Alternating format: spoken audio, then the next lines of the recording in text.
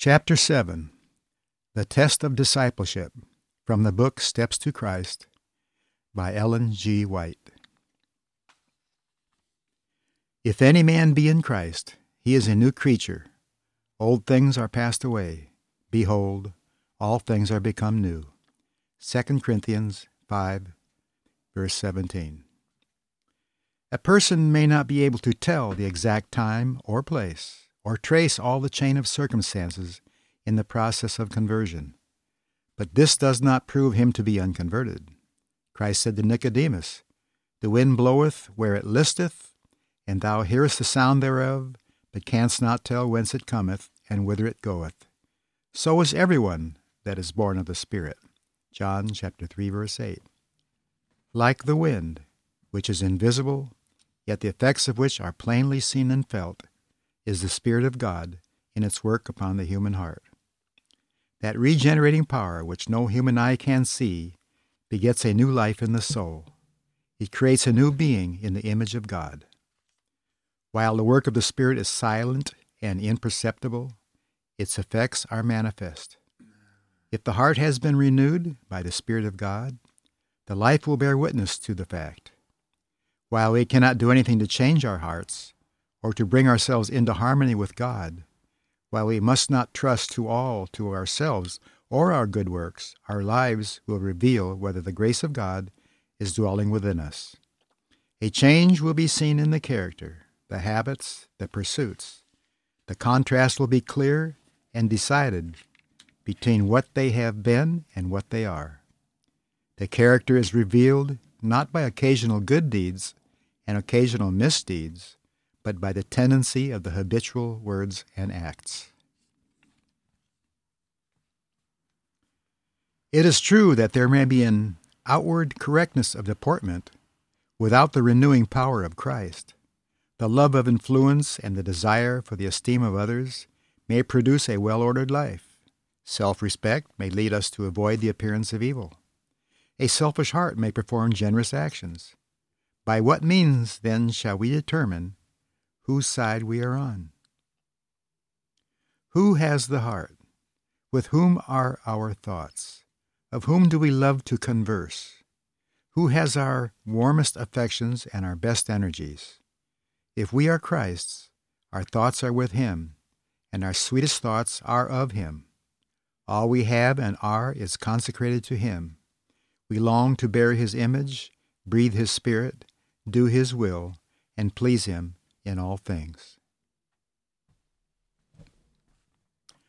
Those who become new creatures in Christ Jesus will bring forth the fruits of the Spirit: love, joy, peace, long-suffering, gentleness, goodness, faith, meekness, temperance. Galatians chapter 5, verse 22 and 23. They will no longer fashion themselves according to the former lusts, but by the faith of the Son of God they will follow in His steps, reflect His character, and purify themselves even as He is pure. The things that they once hated they now love, and the things they once loved they hate. The proud and self-assertive become meek and lowly in heart. The vain and supercilious become serious and unobtrusive. The drunken become sober, and the profligate pure. The vain customs and fashions of the world are laid aside. Christians will seek not the outward adorning, but the hidden man of the heart, in that which is not corruptible, even the ornament of a meek and quiet spirit. 1 Peter chapter 3, verses 3 and 4.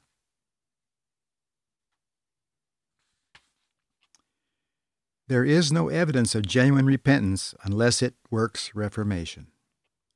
If he restore the pledge, give again that he has robbed, confess his sins, and love God and his fellow men, the sinner may be sure that he has passed from death unto life. When, as erring, sinful beings, we come to Christ and become partakers of His pardoning grace, love springs up in the heart. Every burden is light, for the yoke that Christ imposes is easy. Duty becomes a delight, and sacrifice a pleasure. The path that before seemed shrouded in darkness becomes bright with beams from the Sun of Righteousness. The loveliness of the character of Christ will be seen in his followers. It was his delight to do the will of God. Love to God, zeal for his glory, was the controlling power in our Savior's life. Love beautified and ennobled all his actions. Love is of God. The unconsecrated heart cannot originate or produce it. It is found only in the heart where Jesus reigns. We love because he first loved us. 1 John chapter 4, verse 19. In the heart renewed by divine grace, love is the principle of action. It modifies the character, governs the impulses, controls the passions, subdues enmity, and ennobles the affections. This love, cherished in the soul, sweetens the life and sheds a refining influence on all around. There are two errors against which the children of God, particularly those who had just come to trust in his grace, especially need to guard. The first, already dwelt upon, is that of looking to their own works, trusting to anything they can do to bring themselves into harmony with God. He who is trying to become holy by his own works in keeping the law is attempting an impossibility. All that man can do without Christ is polluted with selfishness and sin. It is the grace of Christ alone, through faith, that can make us holy. The opposite and no less dangerous error is that belief in Christ releases men from keeping the law of God, that since by faith alone we become partakers of the grace of Christ, our works have nothing to do with our redemption. But notice, here that obedience is not a mere outward compliance, but the service of love. The law of God is an expression of his very nature. It is an embodiment of the great principle of love, and hence is the foundation of his government in heaven and earth.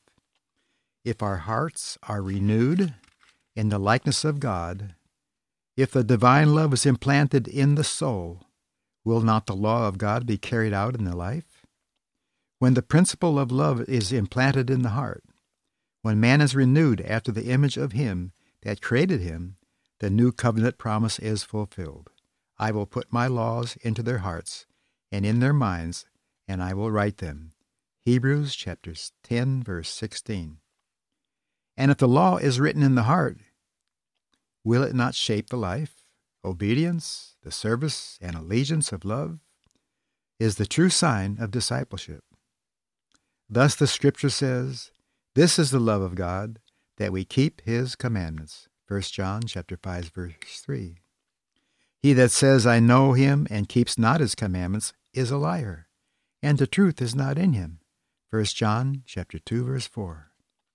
Instead of releasing man from obedience, it is faith and faith only that makes us partakers of the grace of Christ, which enables us to render obedience. We do not earn salvation by our obedience, for salvation is the free gift of God, to be received by faith. But obedience is the fruit of faith. Ye know that he was manifested to take away our sins, and in him is no sin. Whosoever abides in him sins not. Whosoever sins has not seen him, neither known him. 1 John chapter 3, verses 5 and 6. Here is the true test. If we abide in Christ, if the love of God dwells in us, our feelings, our thoughts, our purposes, our actions will be in harmony with the will of God as expressed in the precepts of his holy law. Little children, let no man deceive you. He that does righteousness is righteous, even as he is righteous. 1 John chapter 3, verse 7. Righteousness is defined by the standard of God's holy law, as expressed in the 10 precepts given on Sinai.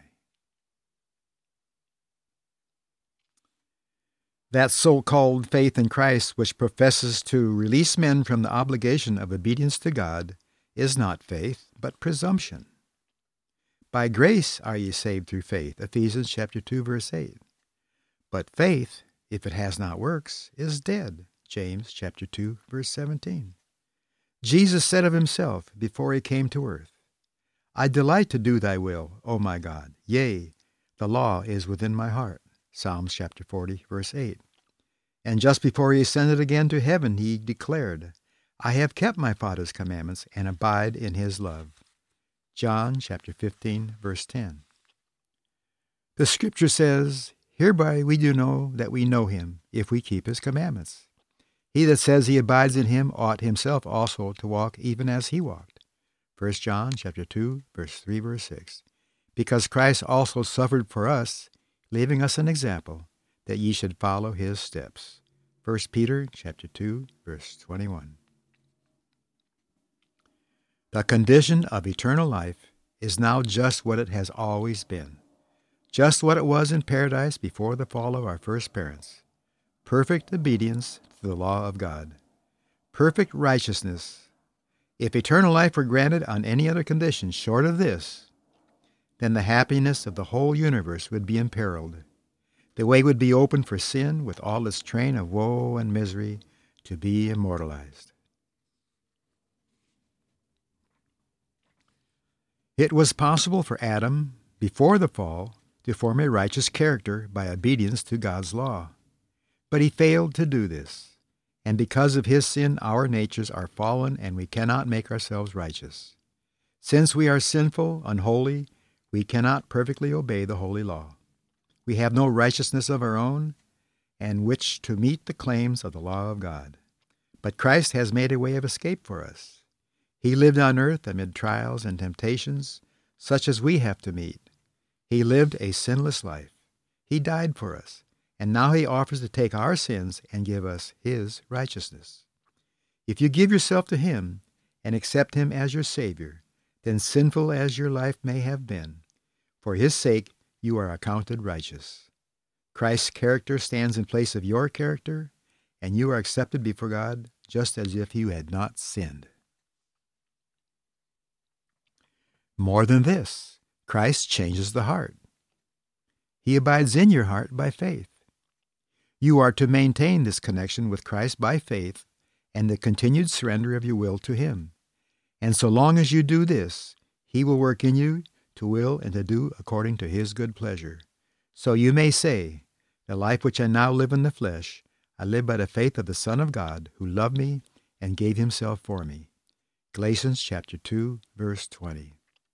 So Jesus said to his disciples, it is not ye that speak, but the Spirit of your Father which speaks in you. Matthew chapter 10, verse 20. Then with Christ working in you, you will manifest the same Spirit and do the same good works, works of righteousness, obedience. So we have nothing in ourselves of which to boast. We have no ground for self-exaltation. Our only ground of hope is in the righteousness of Christ imputed to us, and in that wrought by his Spirit working in and through us. When we speak of faith, there is a distinction that should be made and borne in mind. There is a kind of belief that is wholly distinct from faith. The existence and power of God, the truth of his word, are facts that even Satan and his hosts cannot at heart deny. The Bible says that the devils also believe and tremble, but this is not faith. James chapter 2, verse 19. Where there is not only a belief in God's word, but a submission to the will to him, where the heart is yielded to him, the affections fixed upon him, there is faith. Faith that works by love and purifies the soul. Through this faith, the heart is renewed in the image of God, and the heart that is in its unrenewed state is not subject to the law of God, neither indeed can be, now delights in the holy precepts, exclaiming with the psalmist, O how I love thy law! It is my meditation all the day. Psalms 119, verse 97. And the righteousness of the law is fulfilled in us, who walk not after the flesh, but after the spirits. Romans chapter 8, verse 1. There are those who have known the pardoning love of Christ and who really desire to be children of God. Yet they realize that their character is imperfect, their life faulty, and they are ready to doubt whether their hearts have been renewed by the Holy Spirit. To such I would say, do not draw back in despair. We shall often have to bow down to weep in the feet of Jesus because of our shortcomings and mistakes. But we are not to be discouraged. Even if we are overcome by the enemy, we are not cast off, not forsaken, and not rejected of God. No, Christ is at the right hand of God, who also makes intercession for us. Said the beloved John, "These things write I unto you, that ye sin not. And if any man sin, we have an advocate with the Father, Jesus Christ, the righteous." 1 John chapter 2, verse 1. And do not forget the words of Christ. The Father himself loves you. John chapter 16, verse 27. He desires to restore you to himself, to see his own purity and holiness reflected in you. And if you will but yield yourself to him, he that hath begun a good work in you will carry it forward to the day of Jesus Christ. Pray more fervently, believe more fully. As we come to distrust our own power, let us trust the power of our Redeemer, and he shall praise him who is the health of our countenance. The closer you come to Jesus, the more faulty you will appear in your own eyes, for your vision will become clearer, and your imperfections will be seen in broad and distinct contrast to his perfect nature. This is evidence that Satan's delusions have lost their power, that the vivifying influence of the Spirit of God is arousing you. No deep-seated love for Jesus can dwell in the heart that does not realize its own sinfulness. The soul that is transformed by the grace of Christ will admire his divine character, but if we do not see our own moral deformity, it is unmistakable evidence that we have not had a view of the beauty and excellence of Christ. The less we see to esteem in ourselves, the more we shall see to esteem in the infinite purity and loveliness of our Savior. A view of our sinfulness drives us to him who can pardon. And when the soul, realizing its helplessness, reaches out after Christ, he will reveal himself in power.